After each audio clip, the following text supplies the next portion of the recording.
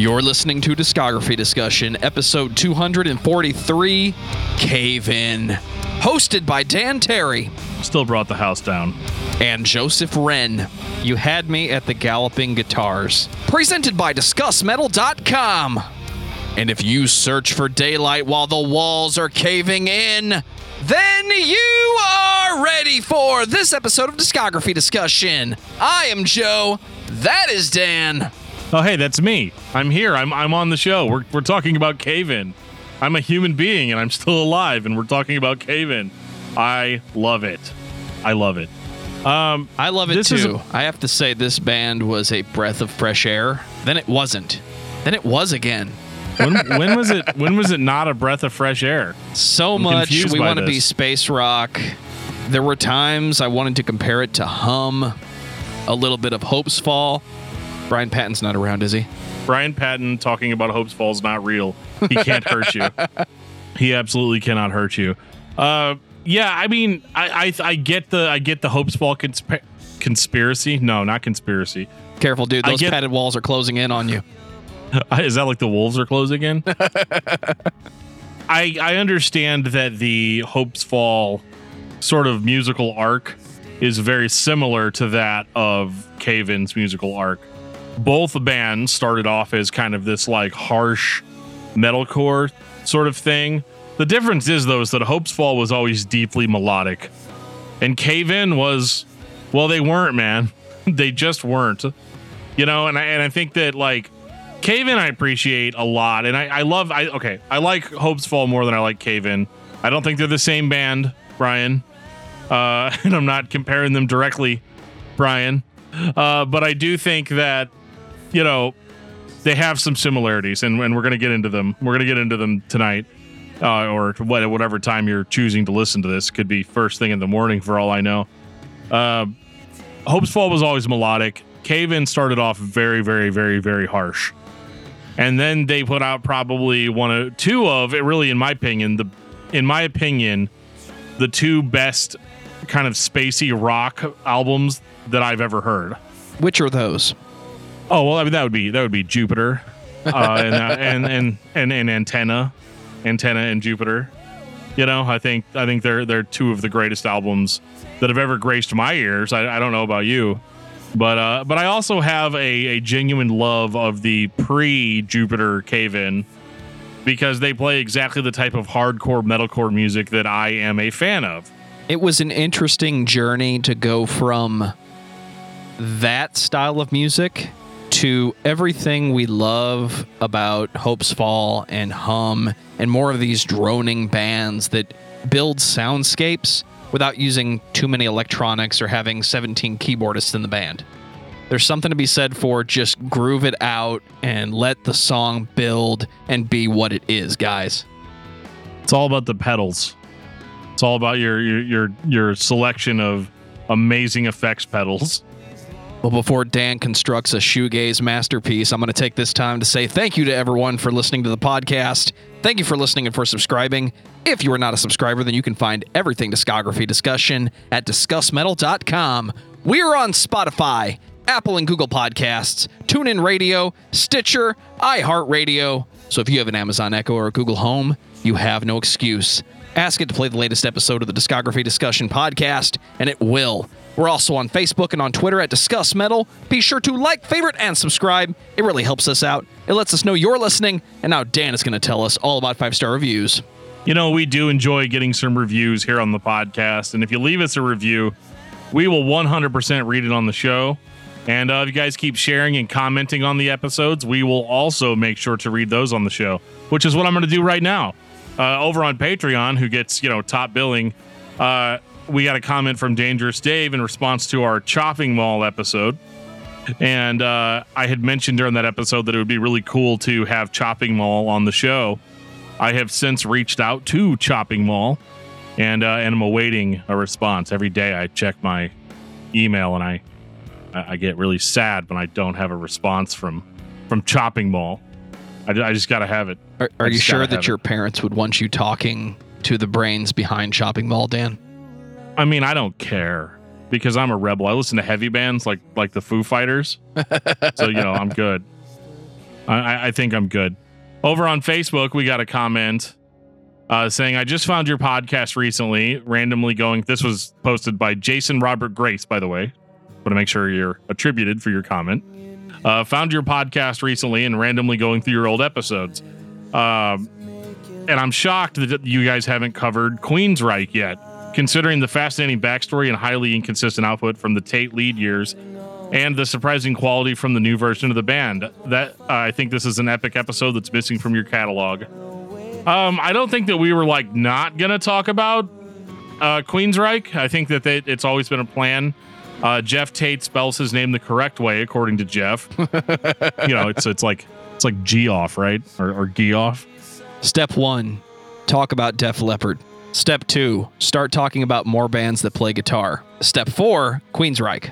So you're going to get it eventually, I'm sure.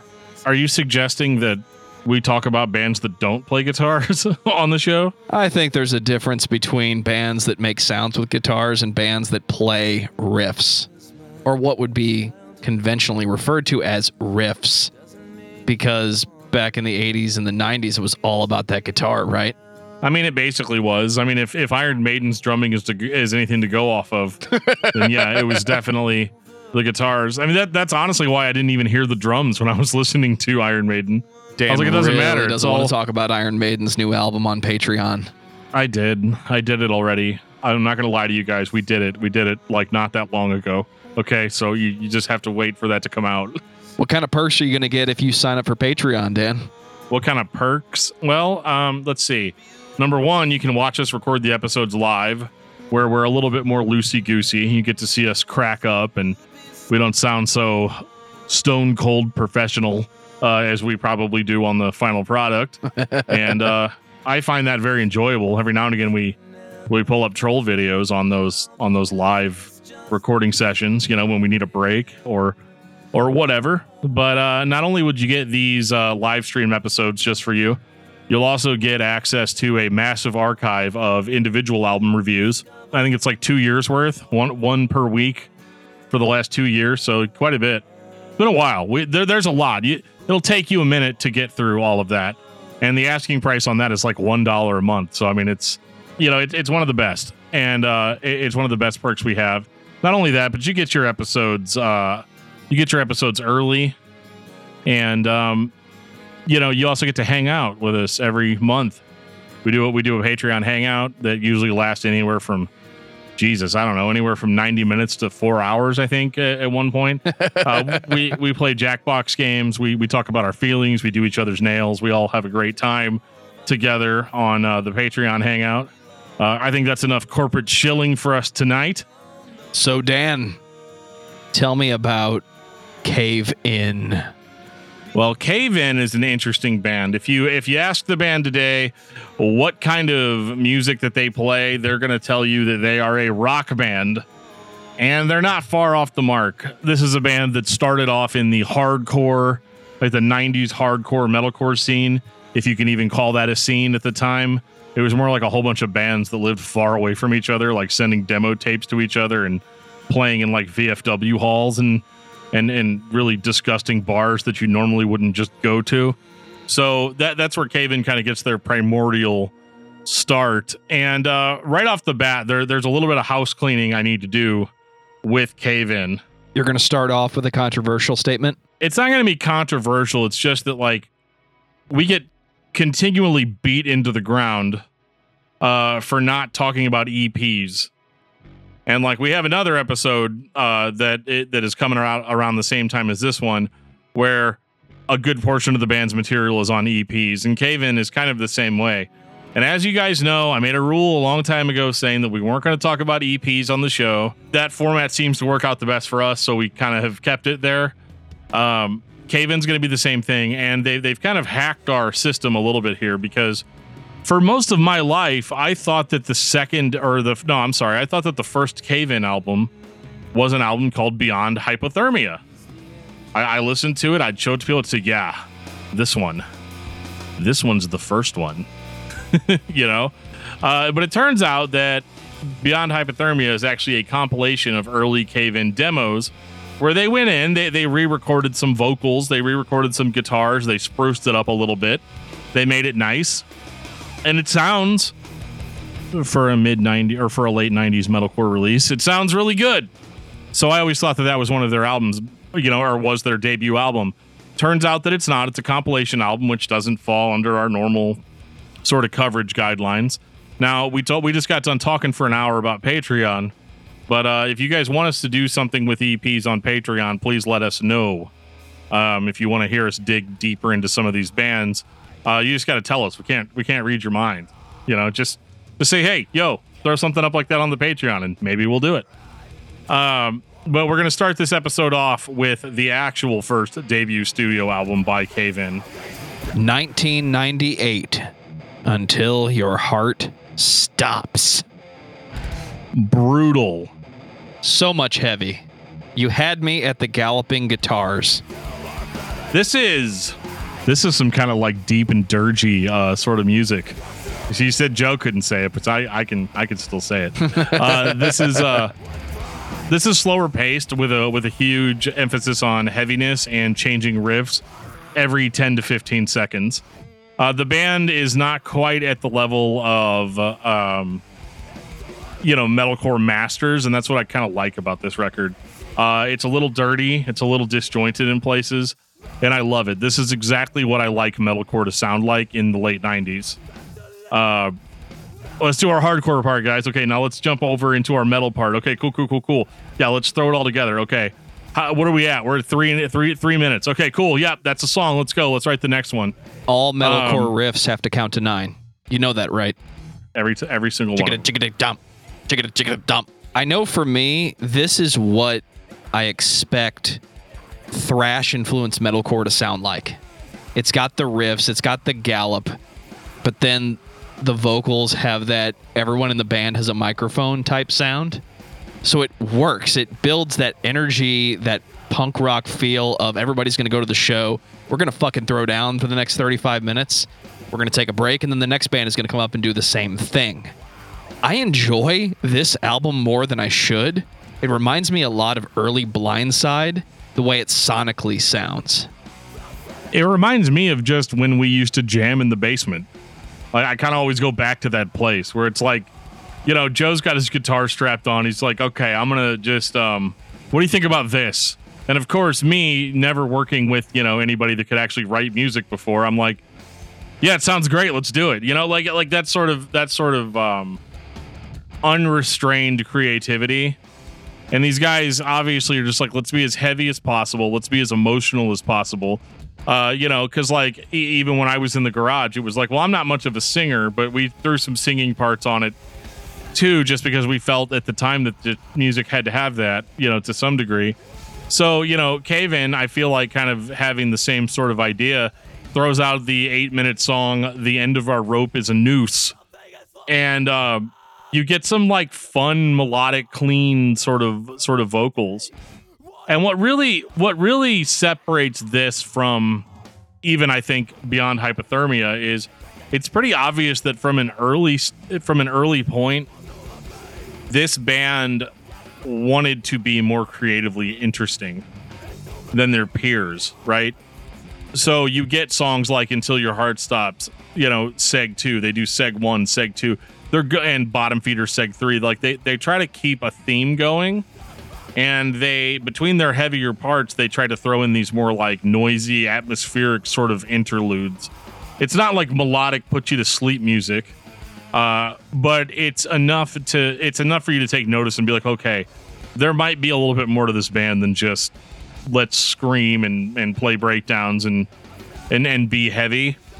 And you start seeing little bitty glimpses of the rock band that is hiding underneath all of this sort of metal veneer. Everybody clearly wanted to play the fastest, heaviest, and be the most hardcore band in the room that could actually put a riff together. It's hard to explain why some bands that are chaotic for the sake of being chaotic don't work, when this band is clearly introducing some chaos into the songwriting. And I think the best answer is these guys can actually play. So when you have a band that can actually play, they can be random, they can be chaotic, and still get the point across. And it has to sound interesting. There has to be a reason to come back to it. And this one strikes me as one of the best first albums for a band that sounds like this.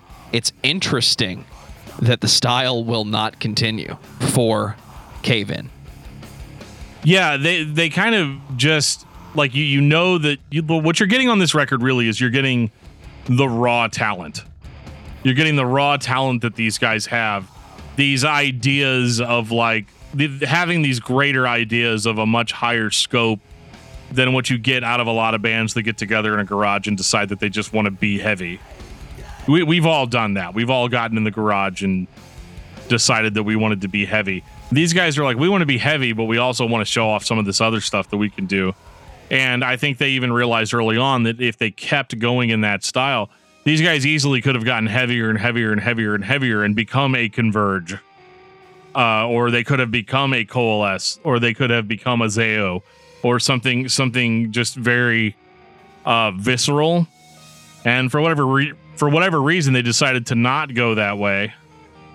And they ended up really putting their heads together and really consolidating their chops into something that, honestly, based on that first record, I could tell was possible, but wasn't actually expecting.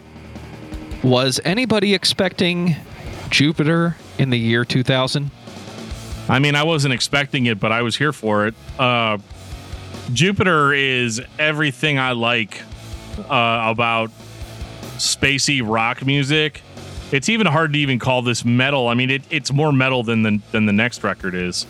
And they're not quite there yet. They're playing very musically interesting, heavy space rock on Jupiter.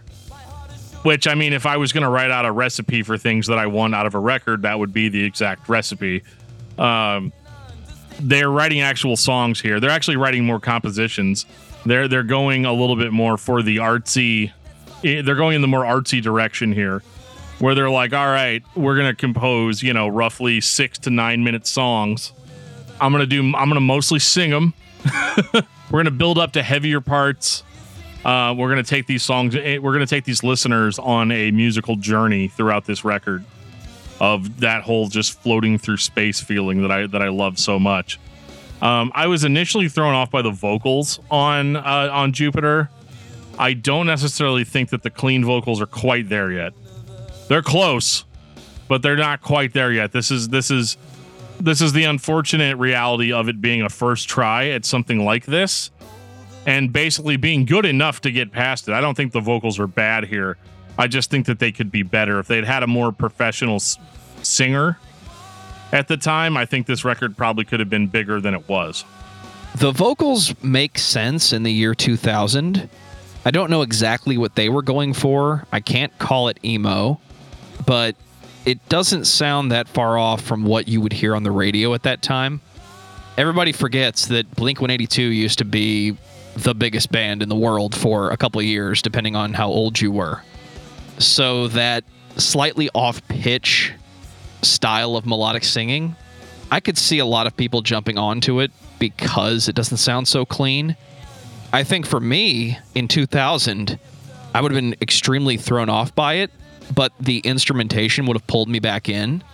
I think this fits in very well with a band like Candiria. This could be the opening act because it's in that same vein of composition where pushing the boundaries a little bit just to make you uncomfortable enough to pay attention to what we're doing.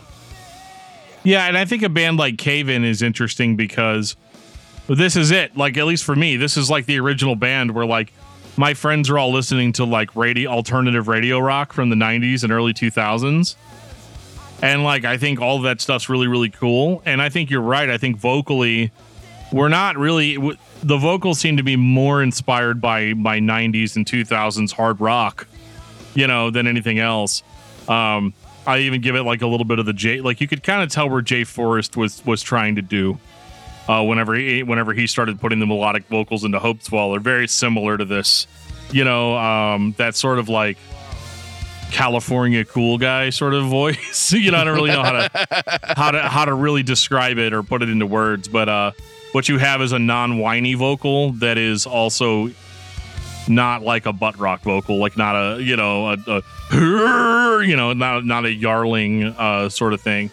I don't think he's on key all the time, but I think for the year 2000, this was pretty par for the course. And I just love the music on this record. This is a record that I'll lay down on my couch behind me and blast.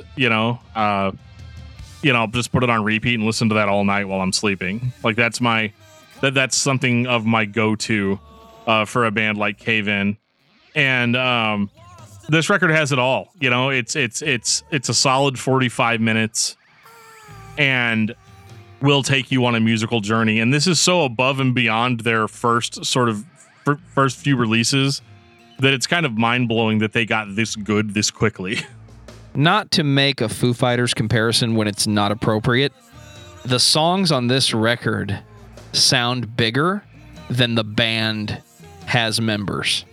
Like they were writing something that needs 7 or 8 people to fully fill out the sound, which for the purpose of this album means the producer needs to step up and put more layers in on those guitars, take advantage of all those extra effects that the guys have on their boards.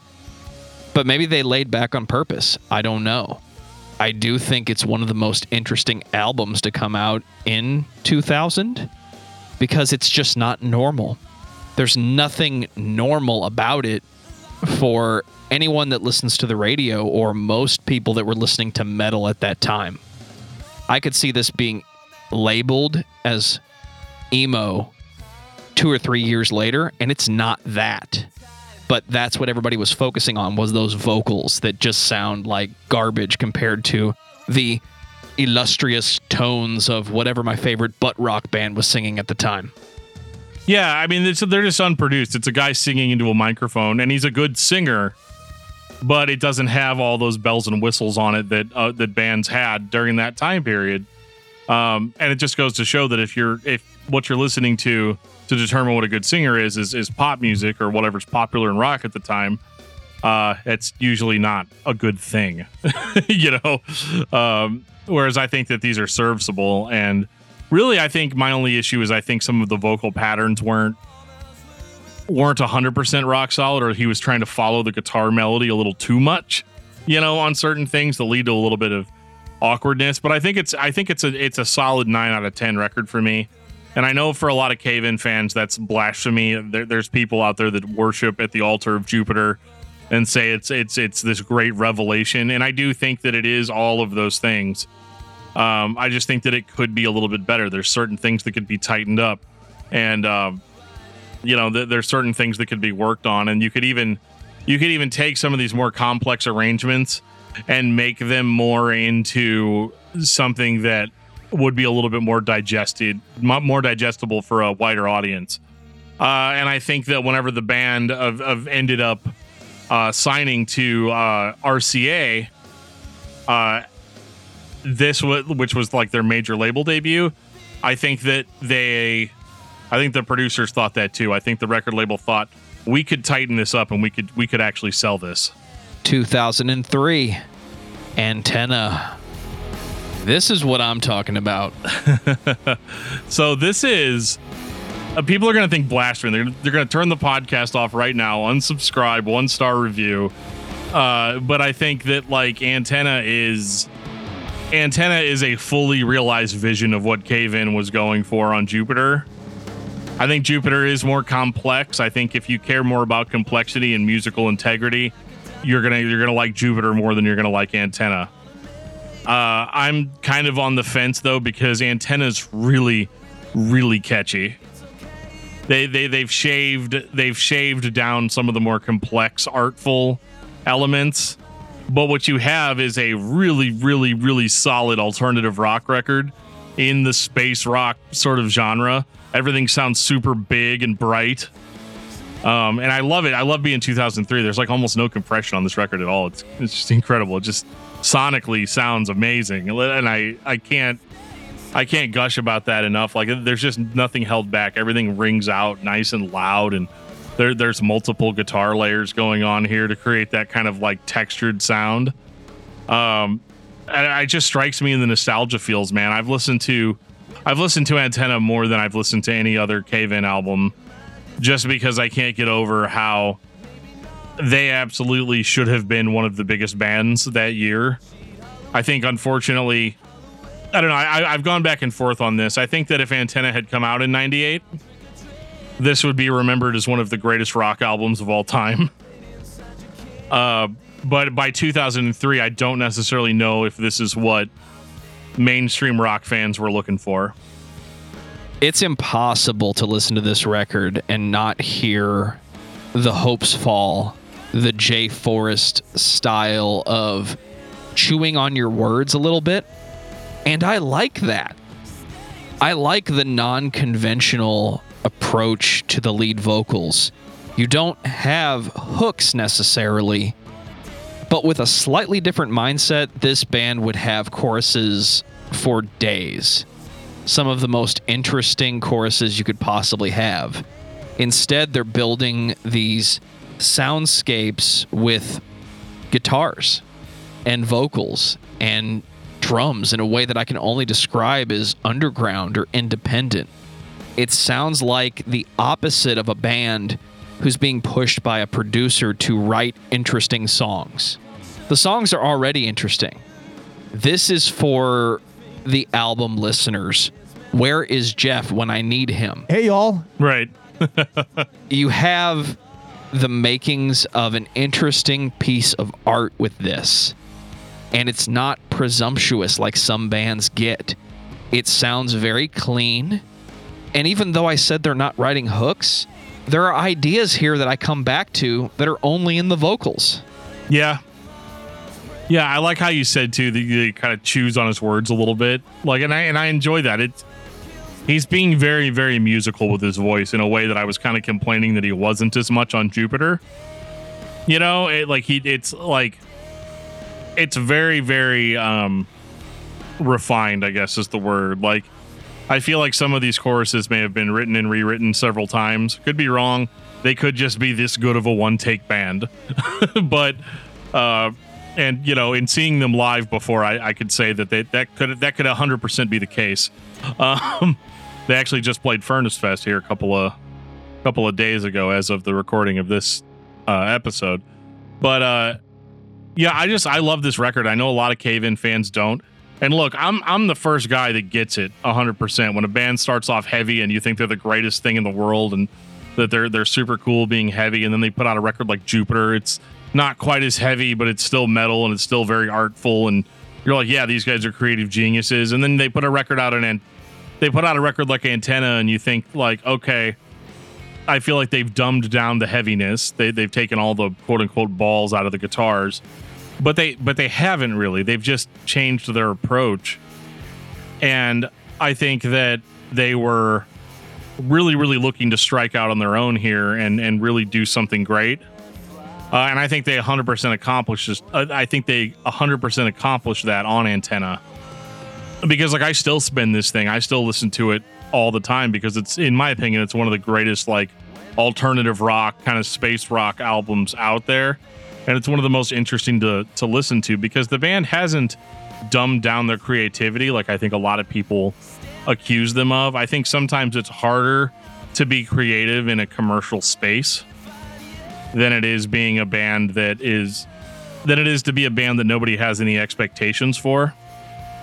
Because once you put a record like Jupiter out, there's expectations. You know, when Between the Buried and Me put out Colors, then there were expectations. Yes, the expectations were, don't try to do that again right away, guys.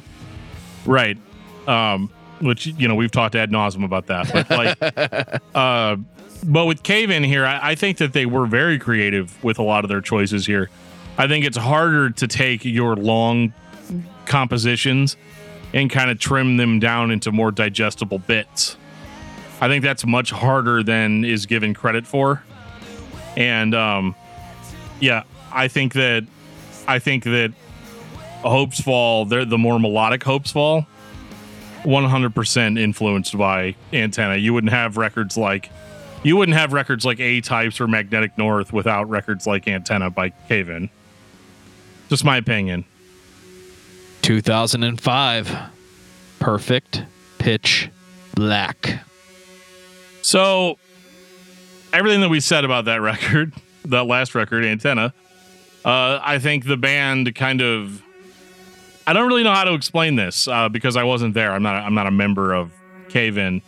But I can say that, like, I think maybe they got a little too much of the mainstream being on a major label treatment, where, you know, they put out a record like Antenna. It's the most commercially successful thing they've ever done, right? Or most commercial sounding thing they've ever done.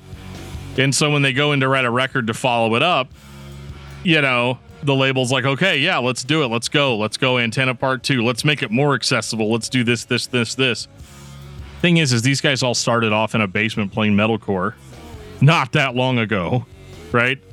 So they start getting kind of that hankering. I think they start reading the room a little bit and seeing that, like, heavier bands are kind of starting to get their day in the sun around that time, the 2003, 2004. You've suddenly got metalcore bands on Ozfest. You've got, you know, you've got everything going on in that scene. And I think that they just got the old hankering for, like, look, I really like the stuff that we did on Jupiter, and I really like the stuff that we did on Antenna. But man, sometimes it feels good to do some of that old until your heart stops stuff, you know? And I could get that. And I don't think it was like open rebellion, because if you listen to Perfect Pitch Black, you still have the Antenna Cave-In. You hear that. That's still there. But they've decided to just add, like, some screaming. They've decided to beef it up a little bit, beef up the sound, and maybe kind of appeal to those maybe vocal minorities that were like, yo, you guys ever going to play anything heavy again? But I think if you can look past that, I think what you actually get with Perfect Pitch Black is a record that sounds like it should have come out before Jupiter. But you still have kind of a lot of that spacey, droning, alternative rock sound that the band kind of became known for. But they're also just trying to, like, we're trying to return to our roots sort of record.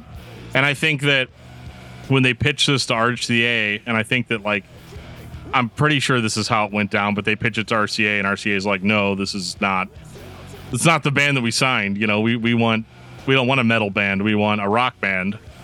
And eventually they ended up, right back kind of where they were before. And they went right back to Hydra Head Records that accepted them with open arms, and they put that out here. And they marketed it to kind of the heavier music crowd. And I think overall as an album, I don't think it's as strong as the last two are. But I do think that it has merit as a Cave-In record. It's still going to be better than a lot of bands that sounded like this in 2005. But I do think that it is a little disjointed creatively. It's a little anti-stereotype when it comes to melodic space rock or even metalcore and emo at the time. You have a band who is clearly found a sound that works, and that is that laid back space rock sound or atmospheric rock, that hum thing that's going on. And without changing the tempo most of the time, they break into these metalcore dissonant assaults. I don't know why, but that feels like a good idea. It just doesn't execute on paper. You try to change the way the audience is reacting to the music. It's going to take more than just triplets and gutturally screaming at the top of your lungs or the bottom of your lungs, depending on whether you stand up or bend over when you scream, with the arm behind the back. You're welcome, Dan. I still do that when I'm talking sometimes on the show. I just put my arm behind my back. Well, I'm about to say something that's really going to piss a bunch of people off, right? But it's extremely melodic when it's melodic. It feels a little anti-everything. And I don't hate it. I just don't think it's that interesting. It's a really good idea that doesn't have all of the pieces necessary to give me that same record I just got with Antenna. Yeah. Yeah, I feel that. I think that they were trying to have both. I think they wanted to be the heavy band that they were kind of known for being, but also still be that band. Like, I think that if you liked Antenna, and I disagree with the label here quite a bit. I think if you liked Antenna, I think you're not going to dislike Perfect Pitch Black.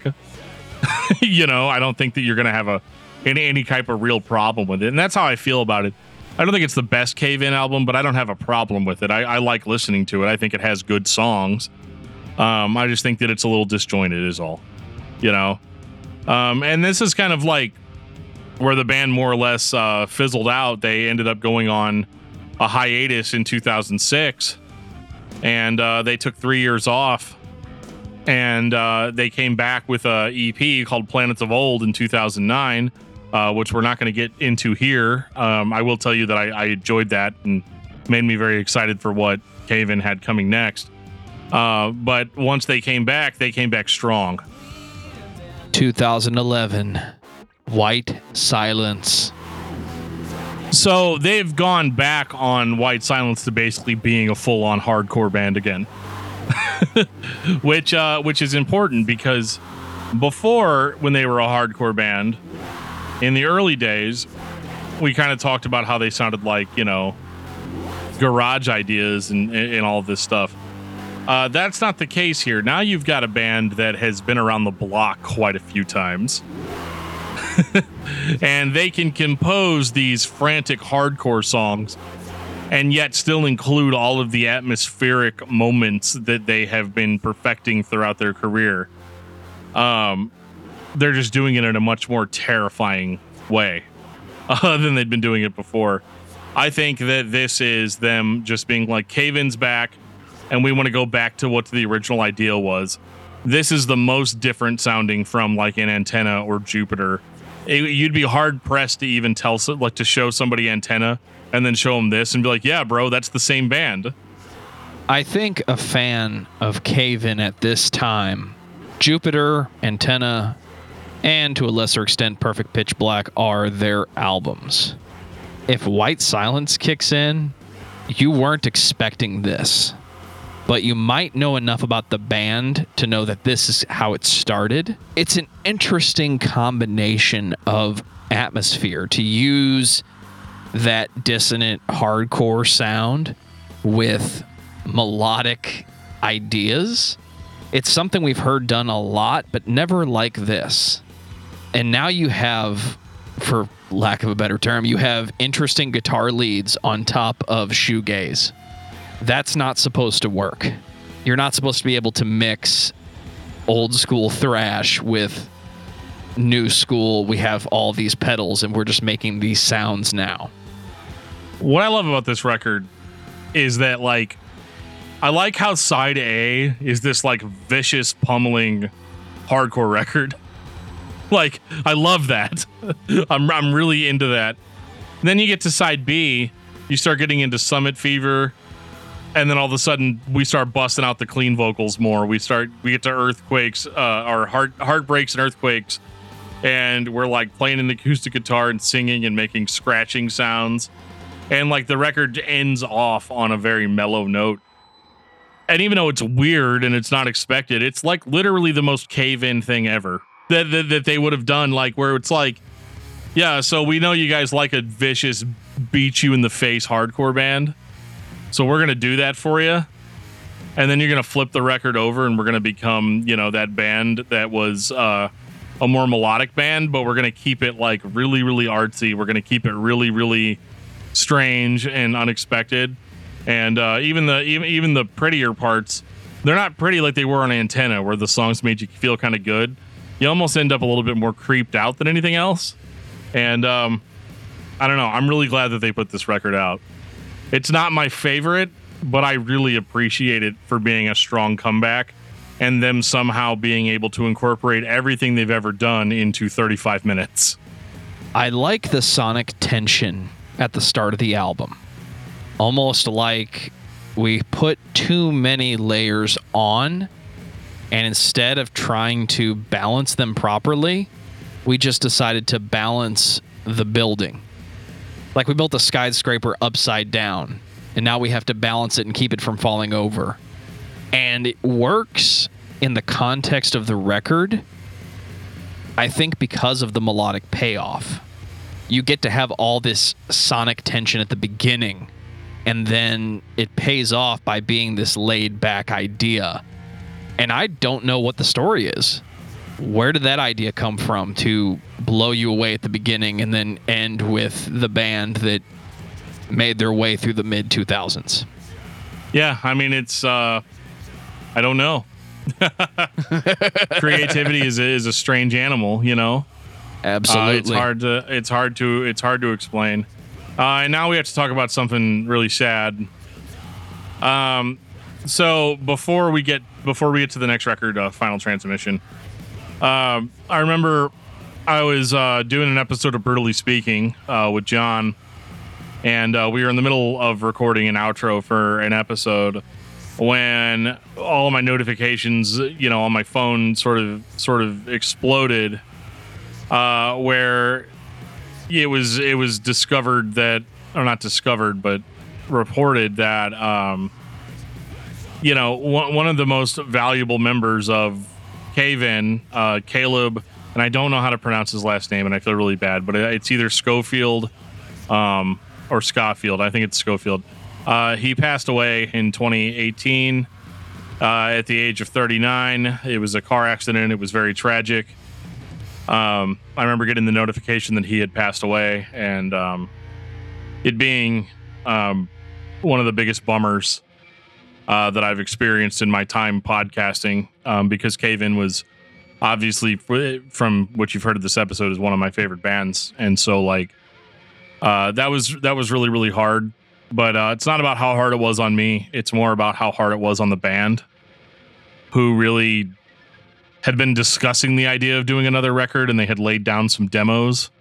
And I think that it was hard because they didn't really know how to move forward with that. You know, do we replace him? Caleb was also in another band that I like a lot called Old Man Gloom, who I'd like to talk about at some other point on the show. And they're like kind of like a post-metal, like sludge band. They're really heavy, really gutsy. I love it. But so whenever we're getting into Final Transmission, I'll kind of explain a little bit more about this record and why it kind of sounds the way that it does. 2019. So on Final Transmission, they really didn't. Obviously, they had to take some time to process this. And what's interesting about it is that they had kind of started working on songs. They had songs demoed out, and they ended up eventually making the decision to go ahead and put some songs on it. They basically grabbed some of the demos that Caleb had sang on and had played on, and they went ahead and used those demos and just kind of recorded around them to include him on the record. So like a lot of this record it's a finished record, but I think the focus was more to make it almost like a I don't want to say a tribute because that sounds really cheesy, but like just as sort of a send off. You know, I think that's why it's called Final Transmission. And it's interesting because it's kind of all over the place. It's not as focused as the previous record, nor should it be. They've definitely gone back into the space rock Cave In, the Jupiter and almost Antenna sound that they, you know, that's my favorite era of the band. And this record was definitely a grower on me. I listened to it a few times after it came out, and I was kind of like, wow, this is like really kind of forlorn and, you know, kind of all over the place. But it has grown on me significantly to the point where I would put it up there with almost something like Jupiter as far as creativity goes. I know the band has continued to perform up to this day, And I hope that they continue, but it is definitely a huge loss with Caleb being gone. And it was definitely a huge loss. It was just a huge loss for this kind of music. And I think this record was a really good send-off for him. This one fit in really well with the Jupiter and Antenna era of this band. I really enjoyed the throwback to that style. Not knowing the story of this album, it was surprising that 8 years later, we went back to the early 2000s.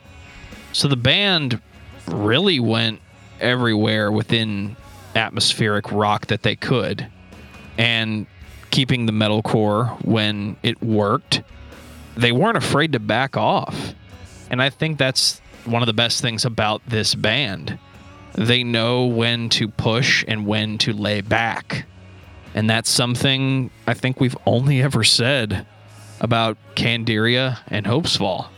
It takes a lot of composition, knowledge, and feel to know when to push the song and when to lay back. I don't think everybody would like this album, but I think that most people listening to this album are fans of the band and they know how this album got here. The concept alone is cool to me. I remember in the 90s when the Beatles reunited, because you have these John Lennon demos and all you got to do is add to them and complete the songs, guys. And at least one time for me, it worked. It was really cool. So if this band was able to do their version of that, let's take what we have and build around it. Static X did the same thing. I don't think there's a lack of examples of that thing working.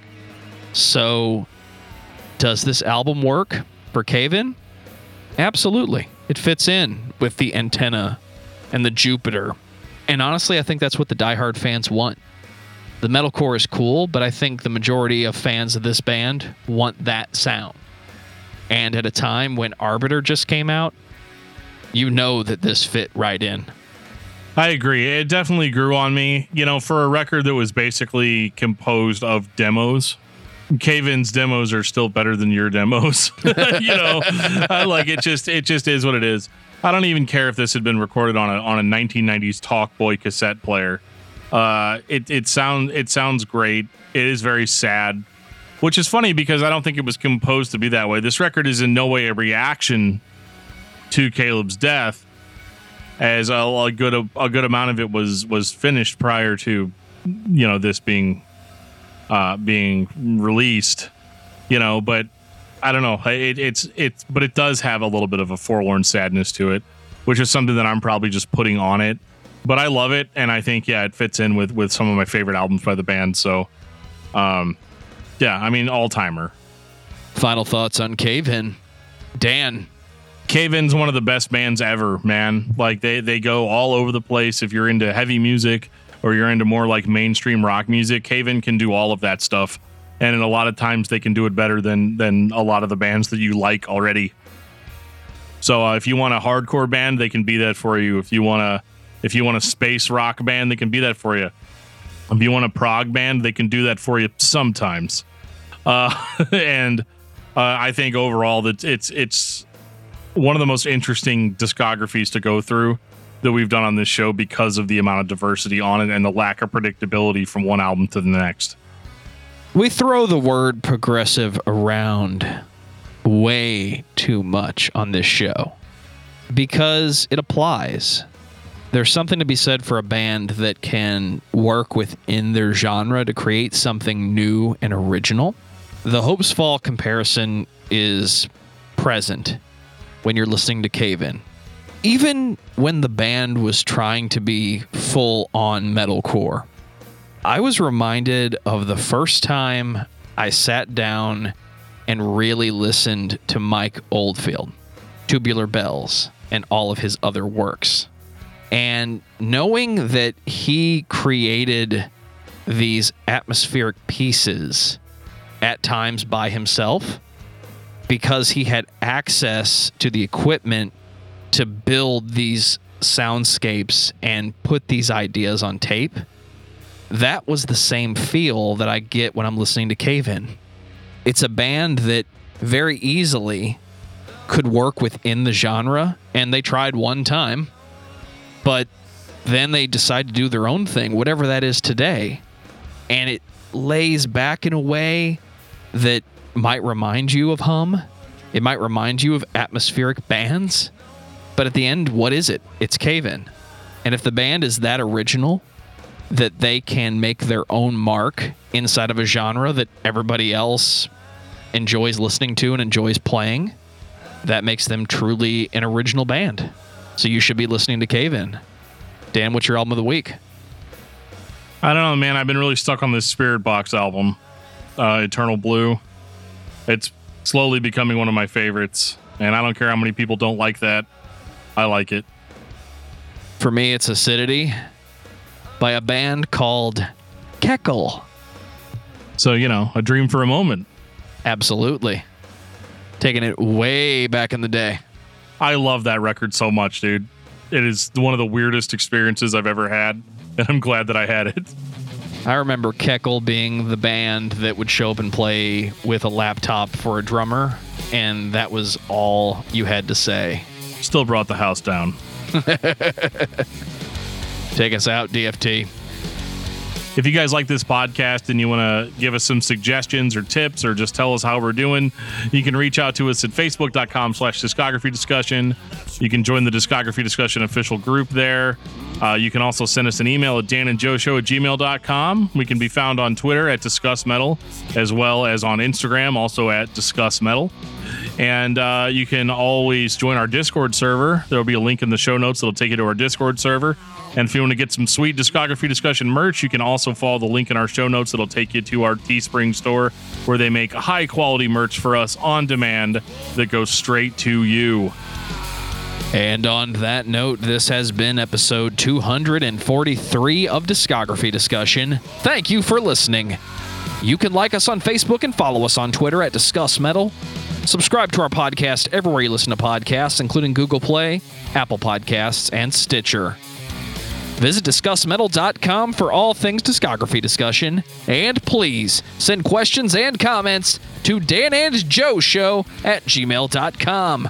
If you are not a patron, you can become one at patreon.com/DiscussMetal. We have some sweet perks.